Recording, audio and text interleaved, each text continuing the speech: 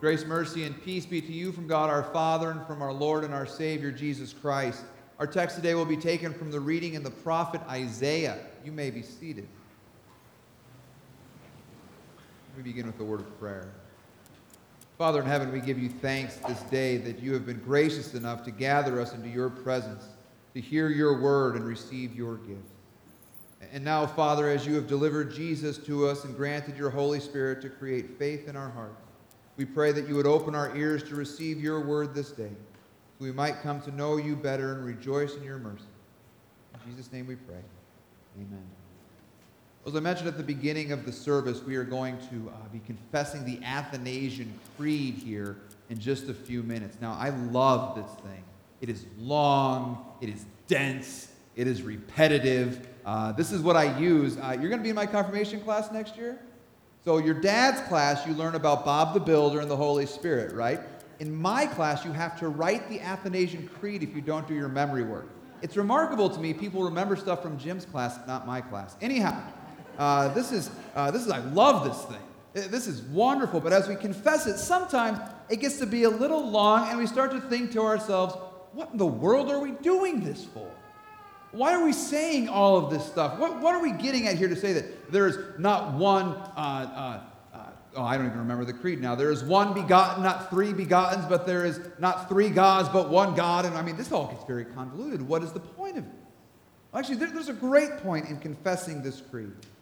As we meditate on this creed, and as you start to get a little frustrated with it, kind of focus on the words. Because what we learn here is really about the majesty of our God. This creed is there to help us fight against errors that crop up in the church from time to time. It focuses us both on the glory and on the grace of our triune God.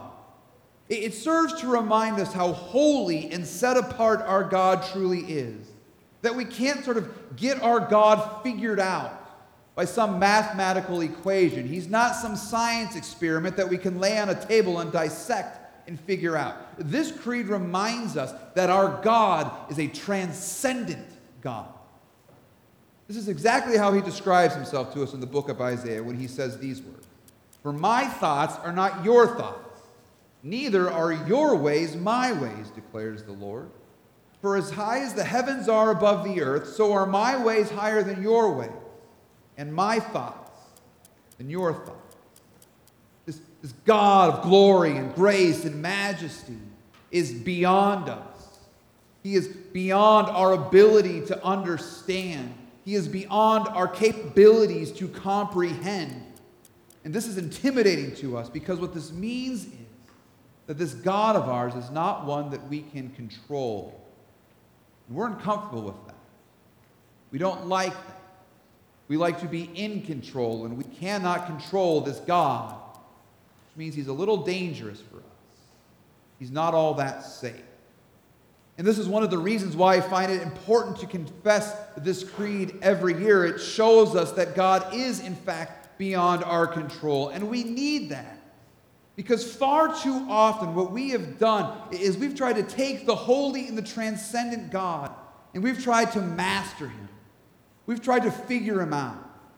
We sort of seek to domesticate God and turn him into our own sort of religious pet, our divine buddy. We want God to be safe for us. We want to be comfortable with him. So we wake up in the morning and we have our cup of coffee with God. We read our devotions, which give us nice, encouraging, and affirming words about ourselves. And as helpful as that might seem, what I'm afraid of happening right now in the church is this. Is we have forgotten sort of the awesomeness of our God, just as the kids were singing this morning.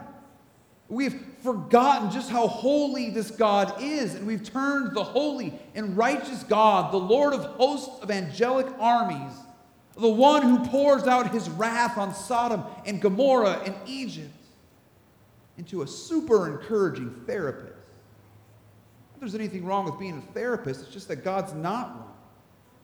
And the God of American Christianity, this God that you and I really want to serve, I'm afraid, bears no resemblance to the God that we encounter in Isaiah this morning. Now, Isaiah was not very comfortable when he entered into the presence of God, or really when God's presence came to him. Isaiah was a prophet in the Old Testament, as we know.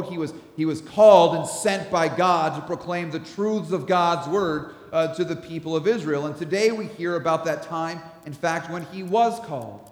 Isaiah was in the temple in the year King Uzziah died, and he was worshiping and he was praising God. He was probably there in prayer. But suddenly, as he was in prayer, he saw God. He saw a vision of God, though it probably wasn't a vision. He really saw God in all of his glory. Only God, as he saw him, was not contained in this temple. Though he promised to be in this temple for Israel, he was not contained by this temple, as though he was there to do Israel's bidding. Isaiah saw him seated above the temple on his throne, and the train of his robe fills the temple with glory. And suddenly Isaiah is overwhelmed by this scene. He sees angels surrounding this holy God. And the angels were, if you and I were to see one of these angels, we would be utterly terrified by ourselves. We would be fearful of our own death. These terrifying angels are surrounding God, and they're covering their faces with their wings for fear of the glory. And yet, as they sit there in fear, they also praise, "Holy, holy, holy is the Lord of hosts. The whole earth is full of his glory." We sang that this morning, and as we sang those words, I wonder if we even fathom who we are singing with, who we are singing to. But as this song echoes throughout the halls, the whole temple begins to shake and fill up with smoke, and Isaiah realizes the truth about himself, that he is a sinner in the presence of a holy God, and he is a dead man. He's overwhelmed. And he begins to cry out his own funeral song. "Woe is me, for I am lost. For I am a man of unclean lips, and I dwell in the midst of a people of unclean lips. For my eyes have seen the King, the Lord of hosts." And Isaiah remembers the truth that nobody can see God and live. The glory of God exposes Isaiah's sins, and he confesses his unclean lips. And he knows that as a sinner, he can expect nothing but death from being in the presence of the glorious God. If you and I were to stand there in the presence of God in his glory, it would be the same for us, I think. Though God is here present with us today, he has hidden himself. He's put himself in his word, he's put himself in his sacraments, and he has hidden himself. And this is good, because if he were here in all of his glory, I think we sinners just might be done for. We might be joining Isaiah. And this is intimidating to think about, especially because this God is coming back one day. And we're going to say this today in the creed, that we believe that Jesus Christ will return to judge both the living and the dead. And then we say these words: "At his coming, all people will rise again with their bodies and give an account concerning their own deeds. And those who have done good will enter into eternal life, and those who have done evil into eternal fire." So if Jesus comes back today, let me ask you this. If you're standing before him on the basis of your own good and your own bad, is there going to be any hope for you? And these are terrifying verses. This isn't exactly the therapeutic God we wanted to encounter today. Isaiah is standing there in the presence of the holy God, and it says, when Jesus returns, we will give an account of our deeds. And Isaiah begins to give an account of his deeds, and the only thing he seems to be able to find is his sinful lips. He recognizes his own sinfulness, because in the presence of a holy God, our sins are exposed. And when God's holiness comes to us as sinners, it not only finds unholy, unclean lips, but filthy hands, filthy ears, filthy thoughts, and filthy hearts. God in his glory is the death of sinners like us. Woe to you and me for our sinful, damnable, impure, and unholy lives. So Isaiah lays down to die. That's all he's got left to do. There's nothing left for him. His hands are empty. Isaiah is dead where he stands. But now this is strange, for God's not yet done with Isaiah. Isaiah is finished for himself. He finishes his funeral song. But then, as this happens, an angel from God descends to him. Isaiah writes, "Then one of the seraphim flew to me, having in his hand a burning coal that he had taken with tongs from the altar." And he's got to be thinking to himself, what more can you do to me? I'm already a dead man. What more is there? But what? And he touched my mouth and said, "Behold, this has touched your lips. Your guilt is taken away and your sin atoned for." The divine holiness of God was the death of this Isaiah. But then in encountering this holiness, a word from God comes down to him. A word that he puts inside of this coal. And the coal comes to Isaiah. And this word that is in the coal that touches his lips is not a word of wrath or death or destruction, but of mercy, of forgiveness, of new life. When Isaiah is sort of left there for dead with nothing he can do, he is finally someone with whom God can work. So God raises him to a new life. He forgives, he absolves, he raises. The unclean lips that resided on Isaiah's face were purified with fire. The angel says, your sins are atoned for, your guilt is removed. Whatever it was that was keeping Isaiah from this holy God, whatever it was that was separating him from this holy God, was taken away, was removed, and a word of mercy and grace was given. He stood forgiven before this God. See, God, instead of using his holiness to leave Isaiah condemned, shares his holiness with Isaiah, invites Isaiah into his holiness. He who is pure purified Isaiah. He who is glorious welcomed Isaiah into his glory. And what we learn from this passage today is that God's holiness and his glory is known best, and how he shows mercy and grace. How he gives it to Isaiah with this word. And with this word raises Isaiah to new life.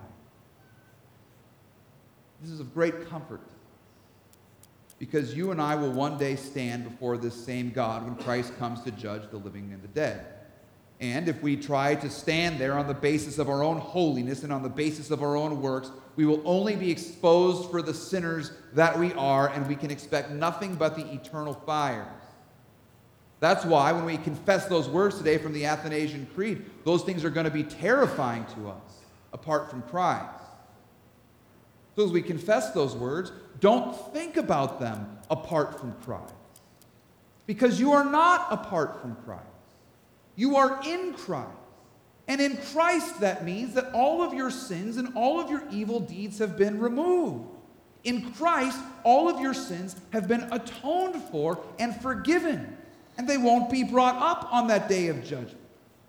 Because you see, you and I have something that is far greater than what Isaiah had. Isaiah had an angel who came down to him and placed a coal on his lips. For you and I, God does not send an angel, but the Father sends the Son, the power of the Holy Spirit. And Christ comes to you and to I in the flesh of Jesus Christ. And Jesus comes down from heaven and puts on our flesh. And he lives a perfect life in our place. And he dies on the cross. And in that death, he atones for all of your sins and all of your guilt. And it is washed away, not with the flaming coal, but with the precious blood of Christ. And lest you fear that he has not done this for you, he continues to come to you now in the waters of baptism. It's very kind of Jesus not to deal with us with burning coals, but with water. And when you were baptized in the name of the Father and of the Son and of the Holy Spirit, Jesus Christ declared that you are a person for whom he died. You are one who is forgiven. In that water, the same promise that was given to Isaiah is given to you. You are atoned for, and you are forgiven. You are washed and made holy, and will stand as such on the last day before God, free from the fear of death. In baptism, Paul tells us, Christ crucified you with him and raised you to a new life, so that your sinful nature has already died. You already have a new life by faith. You have died in Christ and have been raised to a new life. You will stand free and forgiven on the day of judgment. This is marvelous news. Because this God we are dealing with, he's just simply not safe for us. We cannot control him, no matter how much we might try and do it with our sinful actions. He is not safe. It's like that marvelous line in C.S. Lewis's book, The Lion, the Witch, and the Wardrobe. You remember that line where the lion is coming, the great lion Aslan, and one of the children is nervous about this because she's nervous about lions, and rightfully so. And so she hears about this lion who is coming to save the mystical land of Narnia. And she says, a lion? Good heavens, is he safe? And someone looks at her and goes, well, no, he's not safe. He's a lion. But he's good. And that's how it is with our God. Is he safe? No, he's not safe. He's God. But he's good. And his goodness is higher than our thoughts can imagine. And his goodness is far away from the ways of our goodness. And his love is deeper and stronger than our sinfulness. And maybe that's how we should approach the altar today. As we come here this morning to receive the sacrament of the very body and blood of Jesus Christ.